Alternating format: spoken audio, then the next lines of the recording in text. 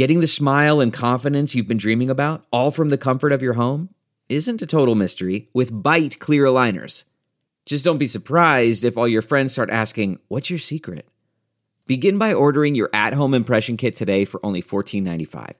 Bite Clear Aligners are doctor-directed and delivered to your door. Treatment costs thousands less than braces, plus they offer flexible financing, accept eligible insurance, and you can pay with your HSA FSA.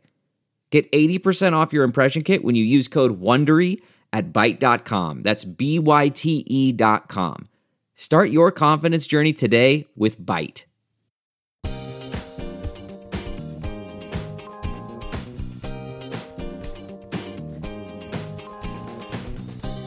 Your Ben Joravsky Show for Wednesday, February 1st is brought to you in part by SEIU Healthcare Illinois, Indiana, the Chicago Federation of Labor, the Chicago Teachers Union, and Chicago Reader. ChicagoReader.com for all the things there is to know in the city of Chicago, where to go, what to do, what to eat, what to drink, and every now and again what kind of reefer madness you could find at the dispensaries in Chicago. So much more, including columns from our very own Ben Joravsky, Chicago Reader, ChicagoReader.com. And if you want to help out this program, you can. It's real easy. Just visit ChicagoReader.com/Joravsky. That's JORA, V as in victory, SKY. Hello, everybody. Ben Joravsky here. We're calling this Willie Wilson Wednesday, and here's why. I'll tell you why, because Willie Wilson is in the news. I commented about this last week, but I feel compelled to bring it up again.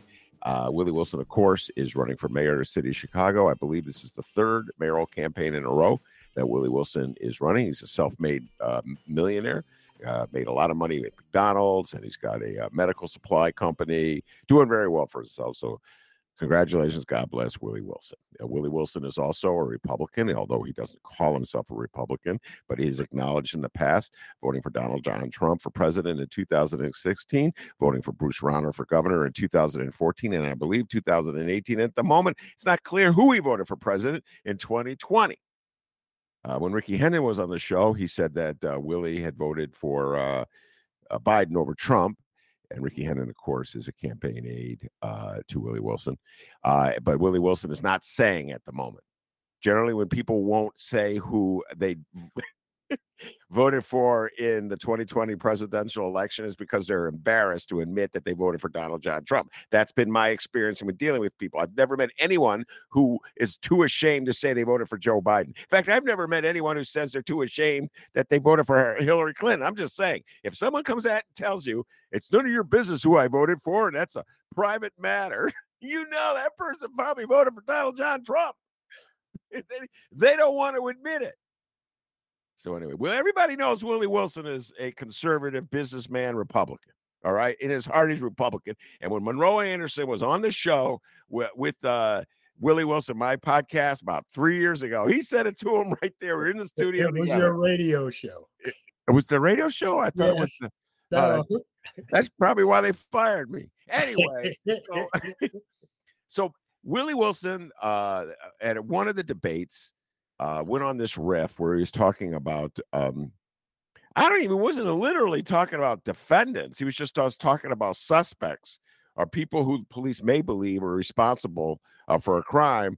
And he said the police should run them down like rabbits, something like that. Right. Was that? Well, yeah. And so he was chastised for it. He didn't back down. He repeated it. Tucker Carlson brought him on the Tucker Carlson show and said, in his opinion, he was his preferred candidate. We all know that's a lie. We all know in a million years, Tucker Carlson, well, first of all, he doesn't even live in Chicago. He wouldn't vote for Willie Wilson in a million years. You know, if Tucker Carlson lived in Chicago, he'd be voting for Paul Vallas. Who are we kidding? Paul Vallas is the preferred candidate of MAGA in the city of Chicago. He's been endorsed by the Fraternal Order of Police, Johnny Catanzara, who wears a Donald Trump T-shirt. Catanzara, the head of Fraternal Order of Police. So stop pretending, MAGA, that you're going to vote for Willie Wilson. But Willie Wilson's been courting MAGA. He's a Republican, whether he admits it or not. So this is Republican ideology. And he's been condemned for this. Now, here's my problem with the condemnation. And I said this before, I'm going to repeat it.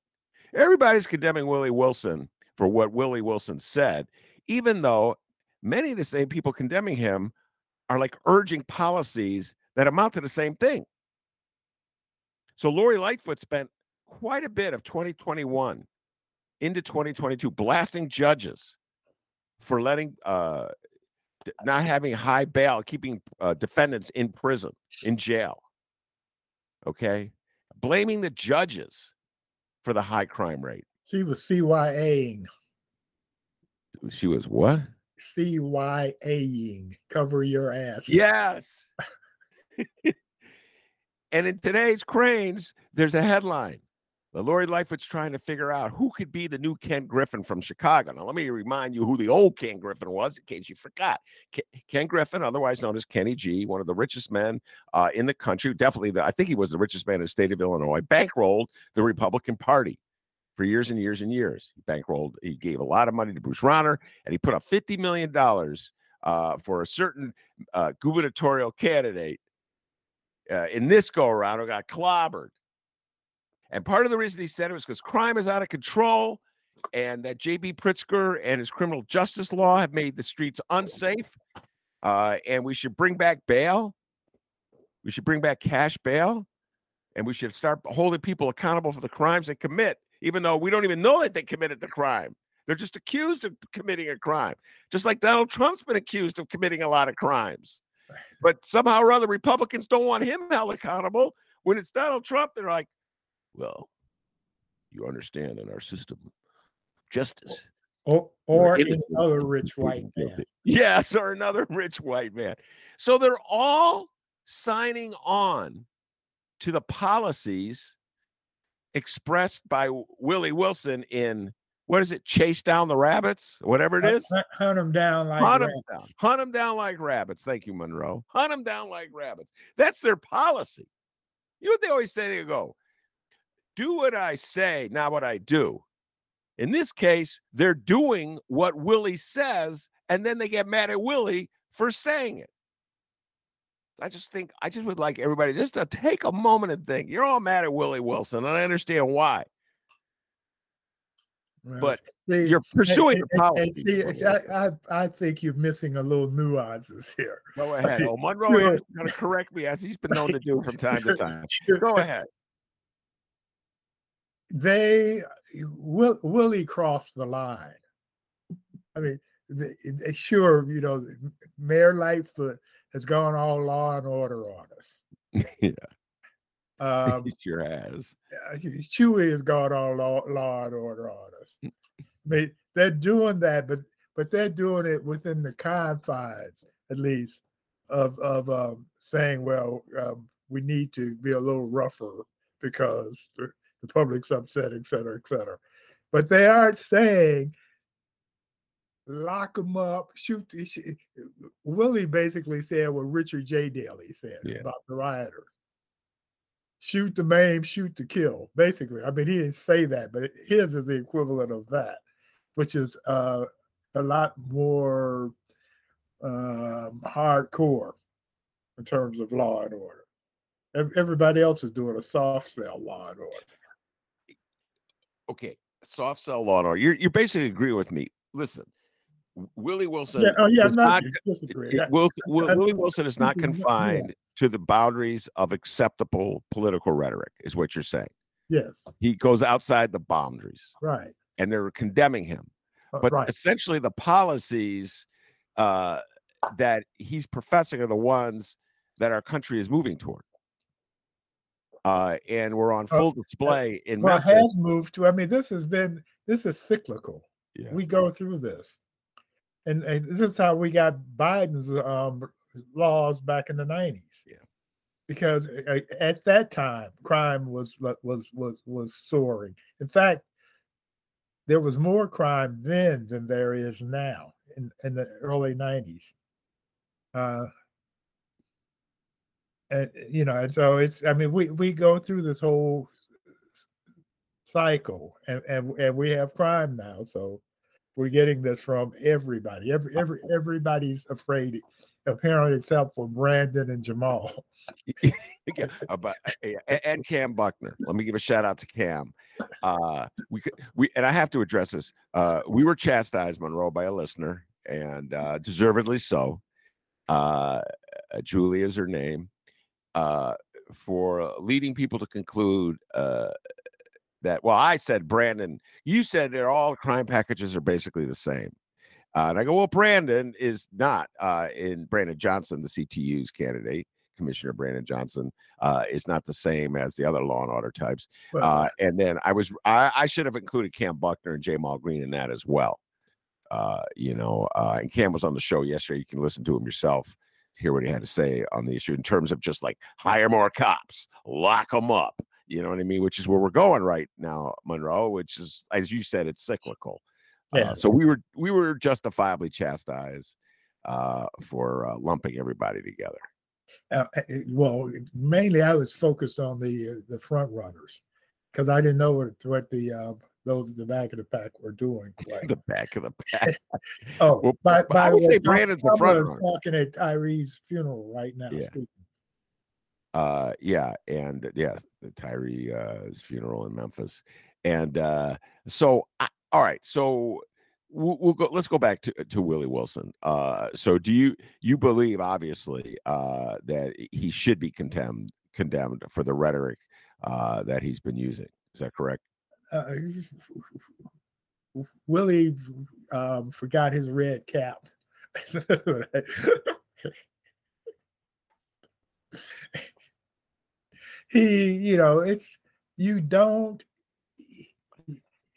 This is a problem, and I'm in the process of writing a column for the Tribe about this right now.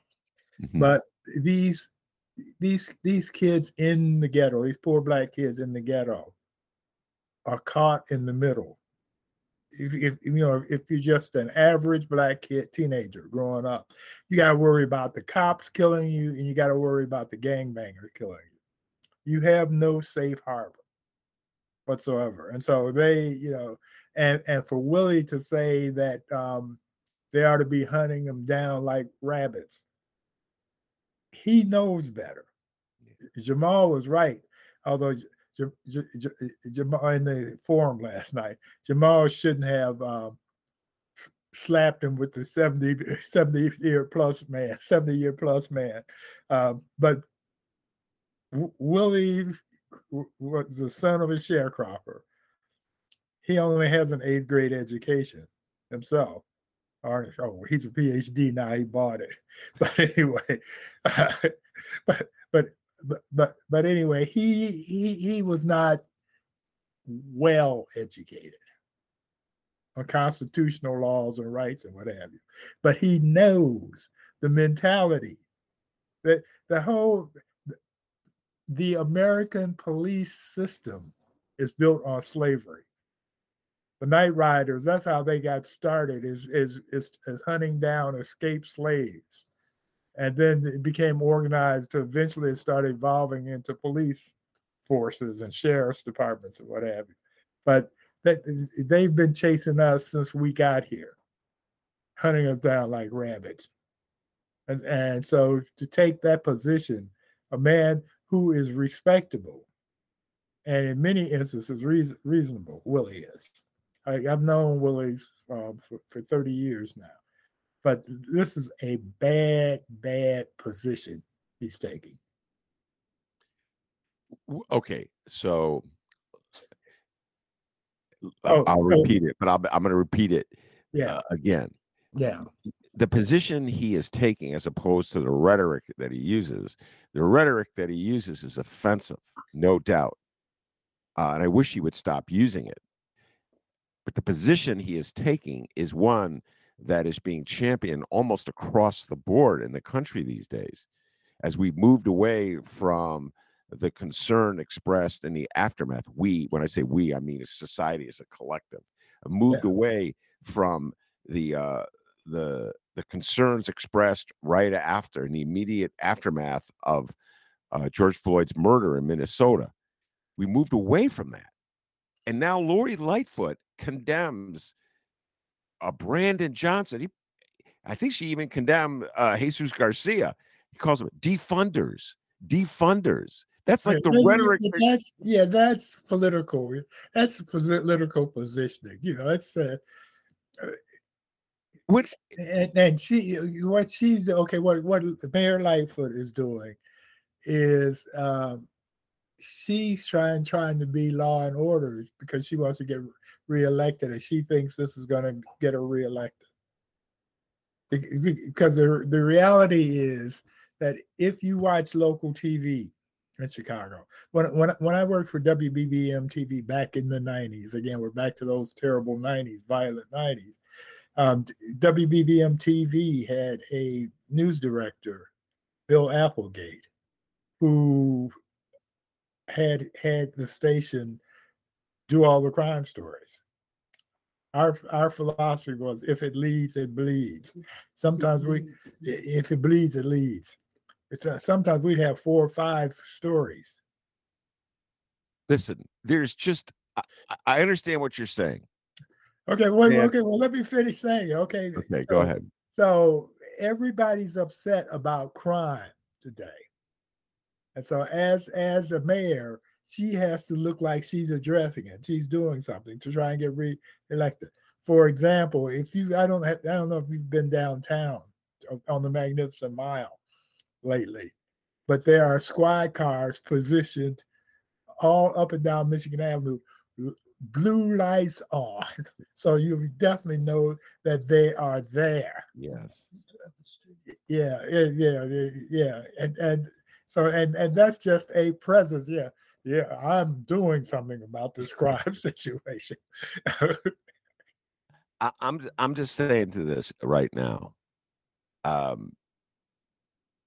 When Brandon Johnson or Cam Buckner or Jamal Green talk about the need to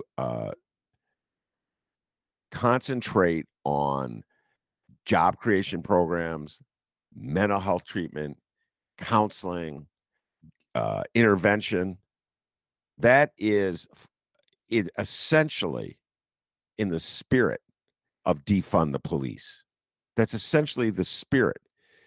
The term defund the police. Right, exactly. Well, right. Wait, let me just finish. The term defund the police became a weapon used by MAGA to undercut any effort to rethink policing strategies in our cities. Right. So when I see a Democrat like Lori Lightfoot use defunder as a contemptuous term to undercut the positions of Jamal Green, Cam Buckner, Brandon Johnson, or any politician willing in any way just to remove him or herself from the confines of what has now become politically acceptable law and order rhetoric that leads to things like opposing the law, Pritzker's criminal justice law. Robert Peters, I give you a shout out, his criminal justice law that did away with cash bail. I have to oppose that. And I have to say that in spirit, it's not that much different than what Willie Wilson, unrestrained by any political niceties, is saying when he says, hunt them down like rabbits. Go ahead. Yeah, if you will recall, if you remember, a couple of years when they first used defund the police, I said that was a poor choice of words. But it was because I knew that would happen when they did that the right wing would jump on that and weaponize it. Yeah. Jim Clyburn said the same thing. That don't use that. We don't use that. They used it, and it's still being used. But that's not what is necessary. It should be reform the police. This is what I said back then. This is what's necessary now. And the battle is still going on. You can't say that the nation is turned. I mean, Tyree's funeral is happening right now. Reverend Al is talking. Kama just finished talking. And the arguments are still being made to teach these people how to better behave, the cops, and punish them when they misbehave. Don't let them slide. I feel as though that we have not learned a lesson from George Floyd. We as this collective society have not learned a lesson from George Floyd and Tyree Nichols, the murder of Tyree Nichols. I do not believe we've learned a lesson.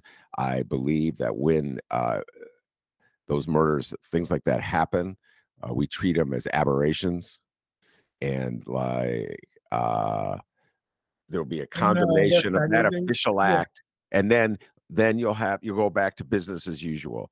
And to me, politically, the battle is going on. So this is the equivalent of what's going on in Ukraine, where the Ukrainians win some battles, the Russians win some battles, but the battle is going on. That fight is going on right now. They have a bill on the Hill right now. Mm-hmm. That the only reason it hasn't passed is because the Republicans won't accept the idea of holding the individual cops liable, where you could sue them. You can sue the city, or you can sue the county, or in some instances, it may get to where you can sue it. The Republicans are willing to let you sue the department, the police department, but not the individual cop. And until we get to a point where if Joe Blow, copper Joe Blow, he goes after somebody and knows that if he does them in, like Tyree was, that he will personally be responsible. They can go after his mortgage. I mean, his house, his car. And that will curtail that behavior greatly when that happens. Well, I have to think about that one. We've gone back and forth on that point many times, you and me, down through the years, and you would think that facing the consequence of going to jail, losing your pension, and having your life upended would curtail that activity, and it has to some extent. This is why we have fewer people in the police departments, because they're upset because they can't just shoot and kill black men at will anymore. They may. I mean, it's a roll of the dice. Sometimes they charge them. Sometimes they get charged. Sometimes they don't. Pre George Floyd, they were just cakewalking through the thing. Okay, he resisted arrest. Yeah. And in fact, with this Tyree Nichols, they had it already written up that it was going to be resisting arrest, that he was violent and resisting arrest. But then he died. Yeah, no, they had then you got to see the videos. Yeah, It wasn't even anything close to that. Yeah. By the way, to your point, like, they thought they would get away with it. Right. I mean, they just beat the hell out of this guy. Right. And they had video cameras going. They had their own video cameras going, and there's cameras everywhere. That's the other thing. Like, we put cameras everywhere, supposedly to stop crime, okay, which doesn't seem to work, but whatever. We got them everywhere. So the cameras in the sky saw the beating of Tyree Nichols. Very, it's a complete contradiction of absolutely everything. And they were saying, as they were beating him, they were saying the things that you're supposed to say to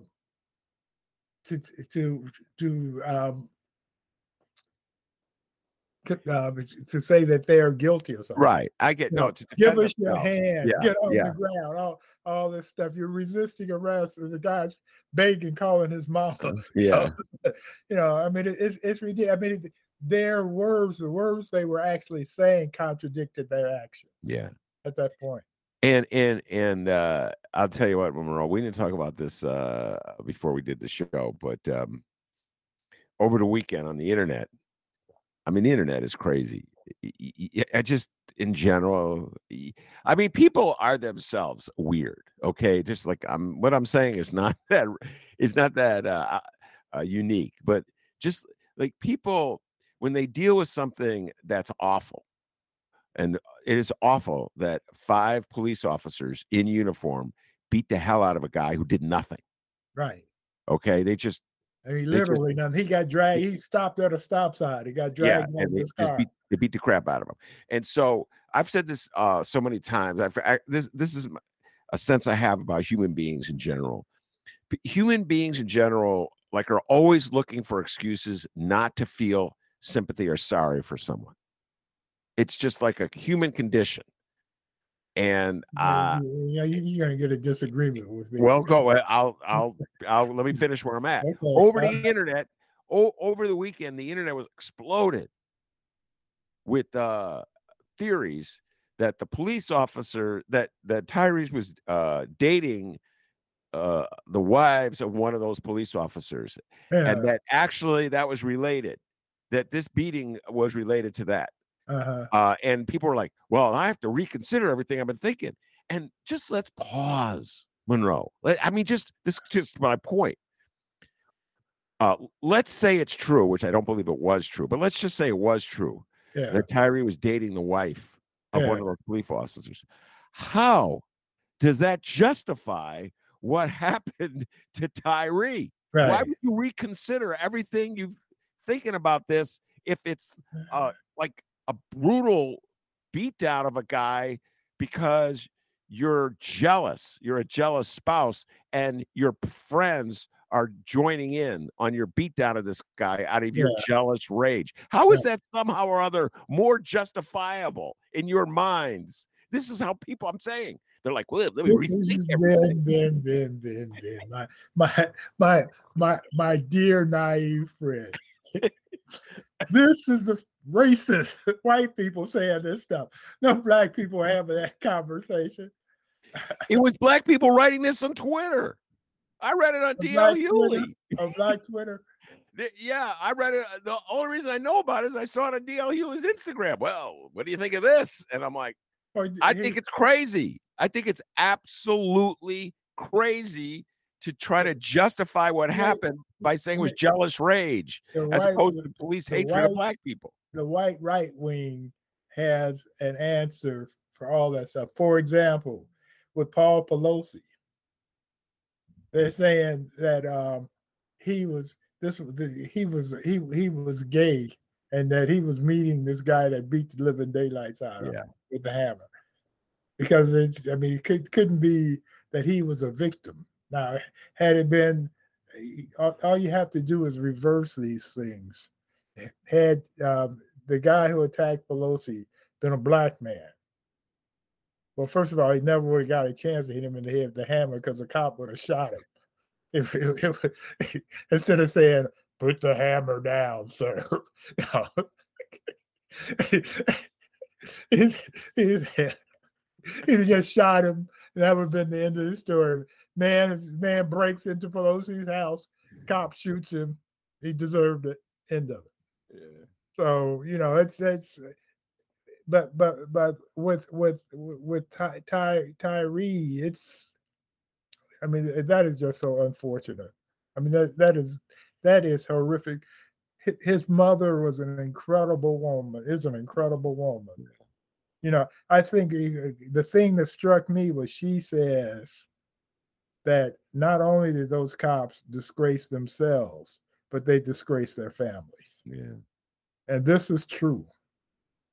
Because when black people, we're still not fully integrated into the society. So when anybody does things of merit, like become a police officer to serve and protect, then the parents are proud. They brag about their son, the cop. Yeah. And so you got your son, the killer cop now. Well, I mean, we'll see where this takes us as a society. It was really just one of the most depressing scenes. Everything about it. Sure. And George Floyd, his last words was to call out for his mother.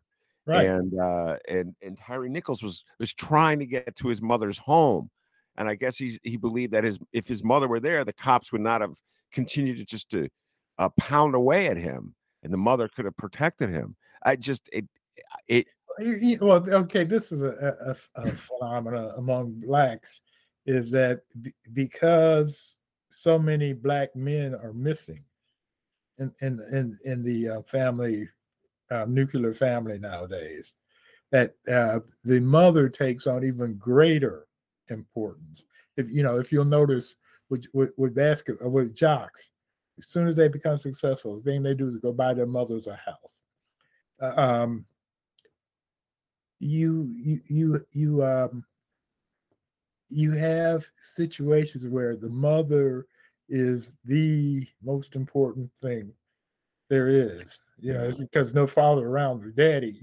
When I was a kid, I mean, one of the things that my father was really like just geeked about was whenever I got in trouble, I called for my father. That's what I would do. I would call daddy. And he said, most kids holler mama, and I would call for daddy.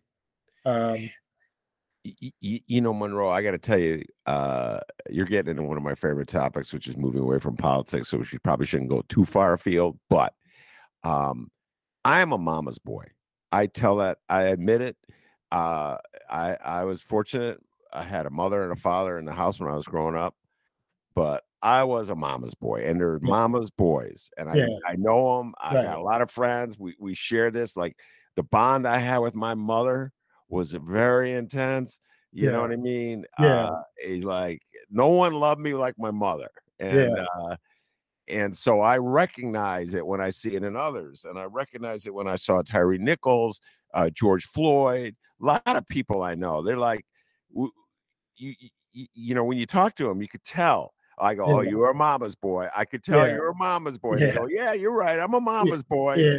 And so I that moved me in so many ways. I understand. I was a daddy's boy. For sure. My father was my everything. But he was just an incredible man, But he was an orphan. And this, I may have told you that before, but he was an orphan, and so the only thing he wanted in his life was to have a family, and so he's just an incredible man. But anyway, getting back to with the cops, these guys.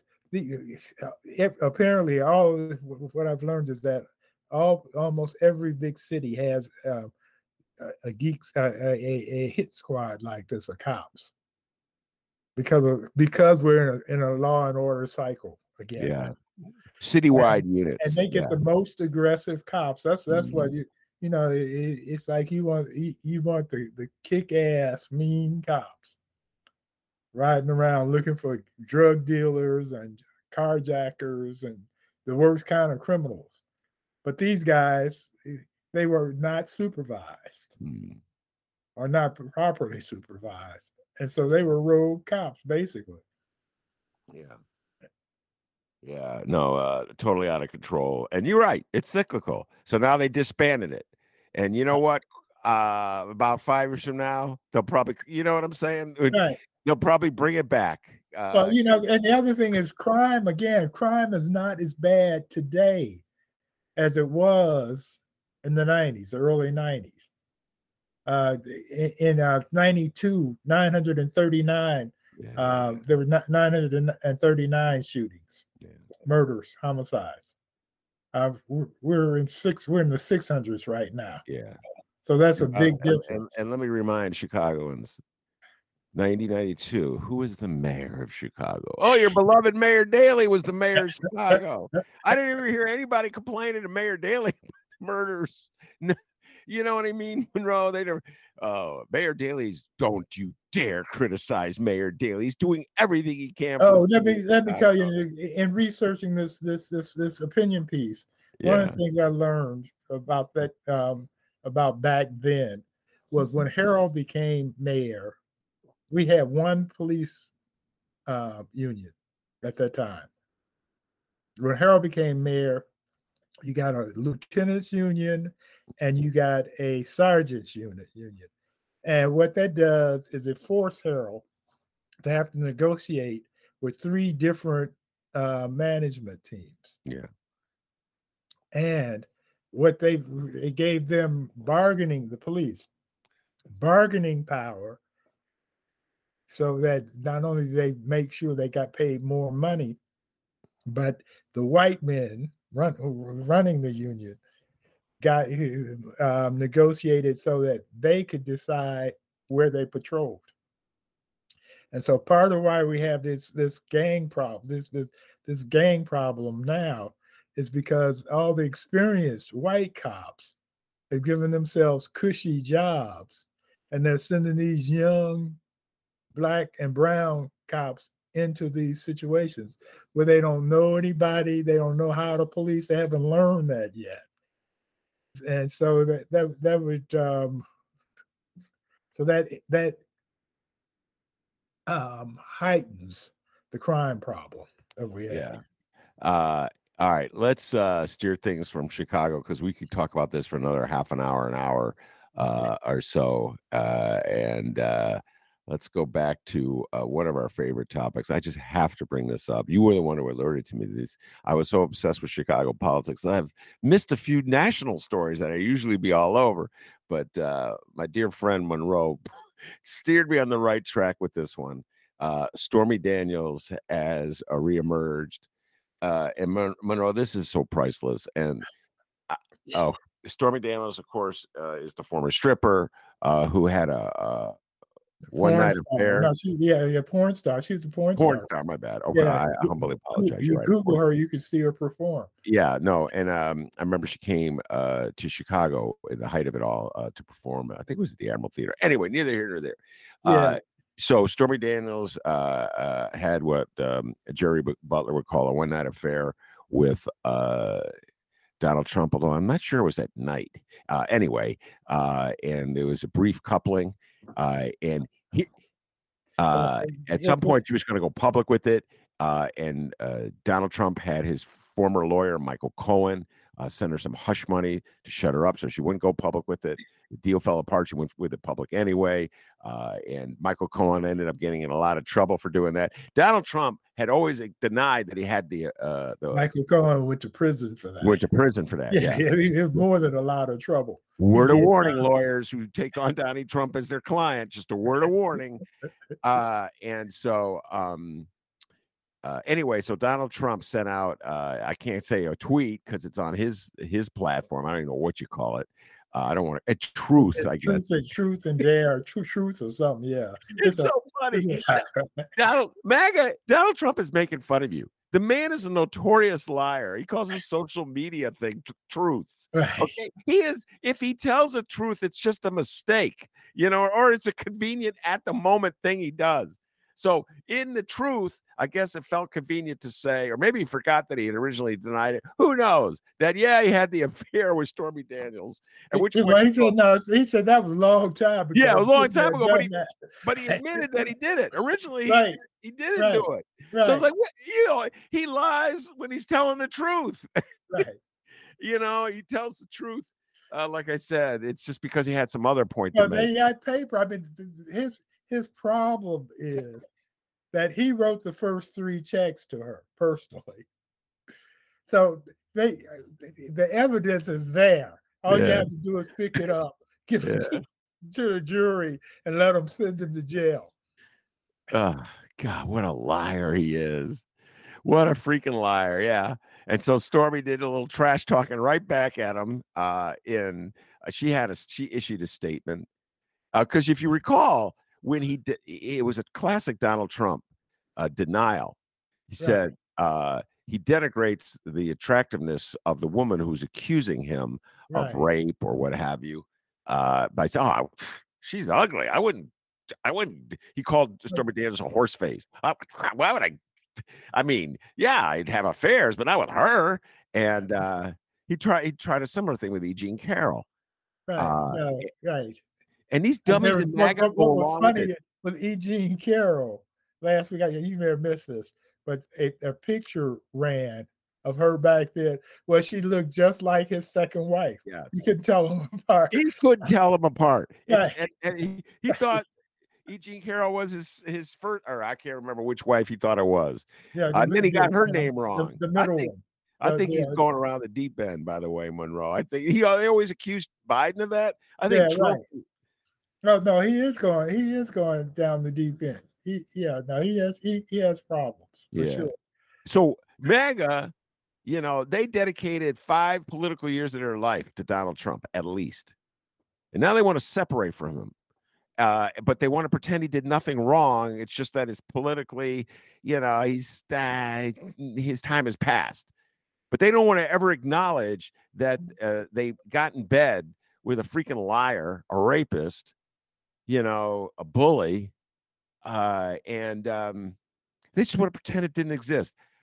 The amount of lying that MAGA has abided by, Monroe, is truly a staggering thing to see. And I say this as a guy from Chicago who's just sort of used to politicians not telling the truth, But yeah. So the Stormy Daniels thing reemerged, and now he could be in trouble in New York on that because they may be filing criminal charges.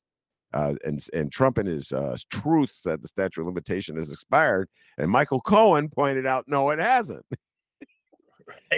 Cohen mad at him, and Cohen's like issuing statements. Well, now Cohen is on a crusade to make sure he goes to jail because Donald Trump goes to jail. Yeah, Donald Trump, and Trump could have avoided all this had he just given Cohen some White House position when he became president.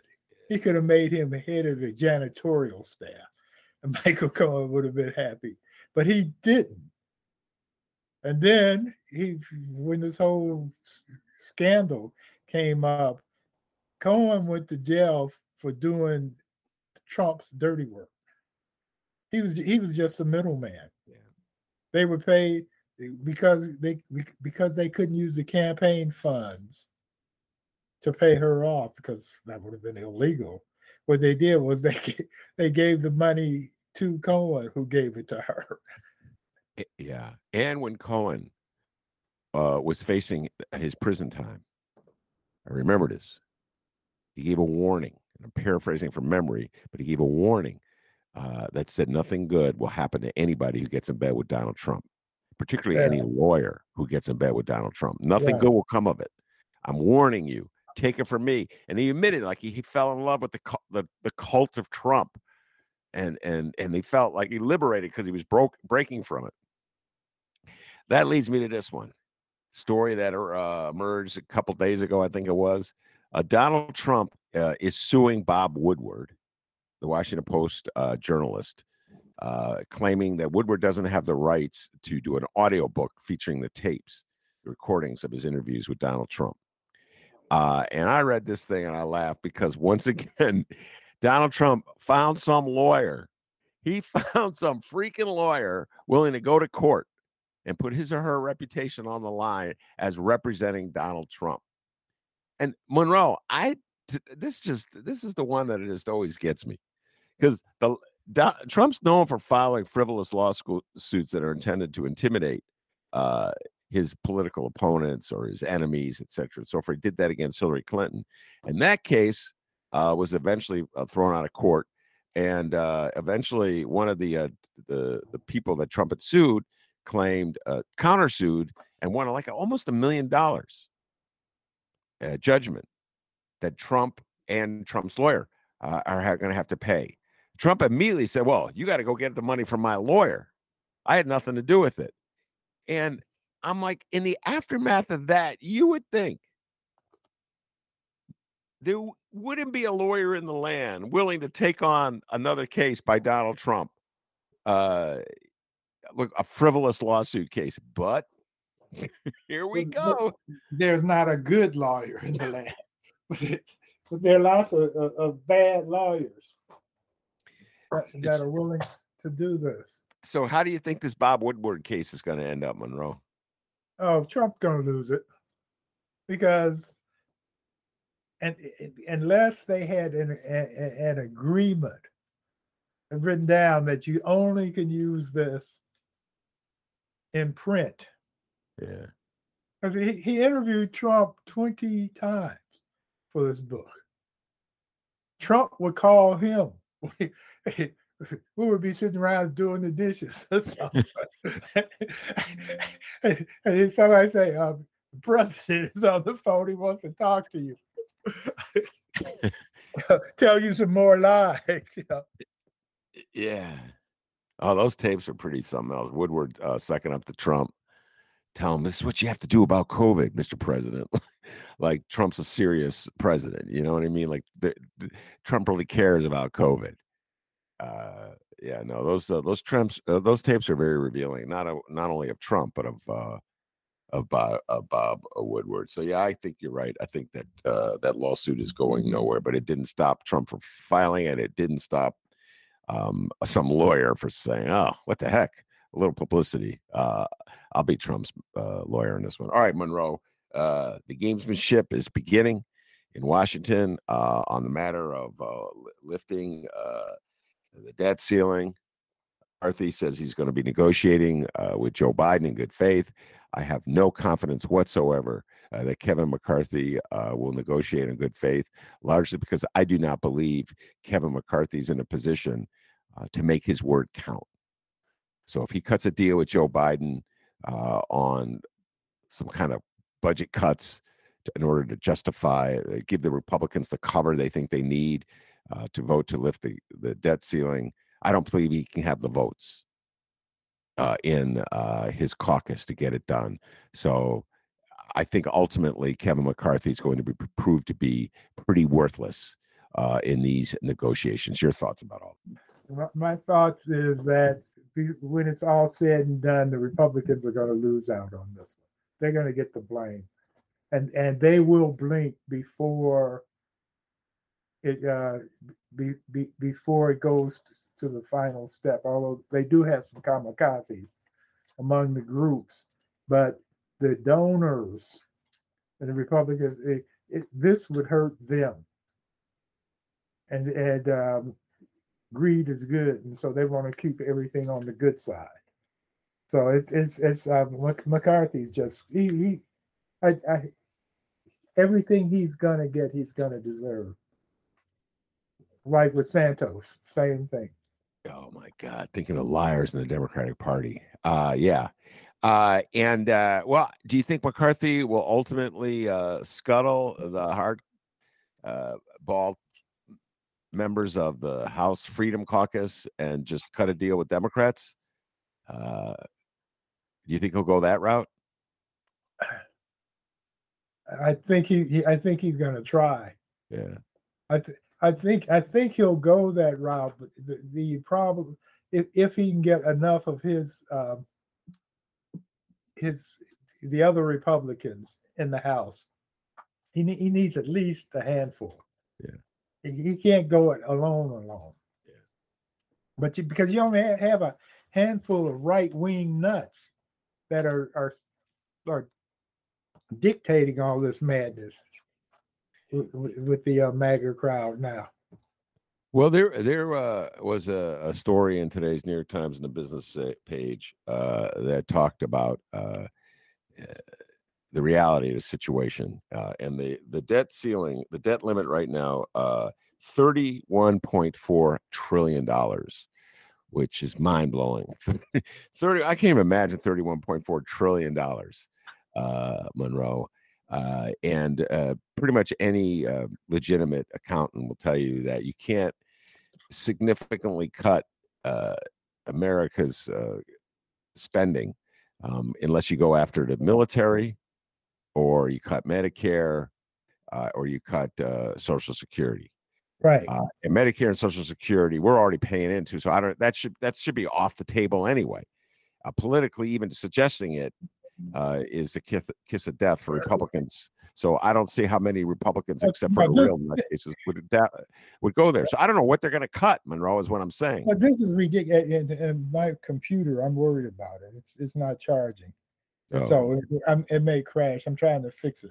But anyway, this is the problem: is this fight is over money that's been spent, Yeah. or committed. This is sort of like if you buy a new car and you charge it on your credit card, you're able to charge. Well, let's say a big screen TV. You charge it on your credit card, and then when the bill comes due, you say, well, let's negotiate this.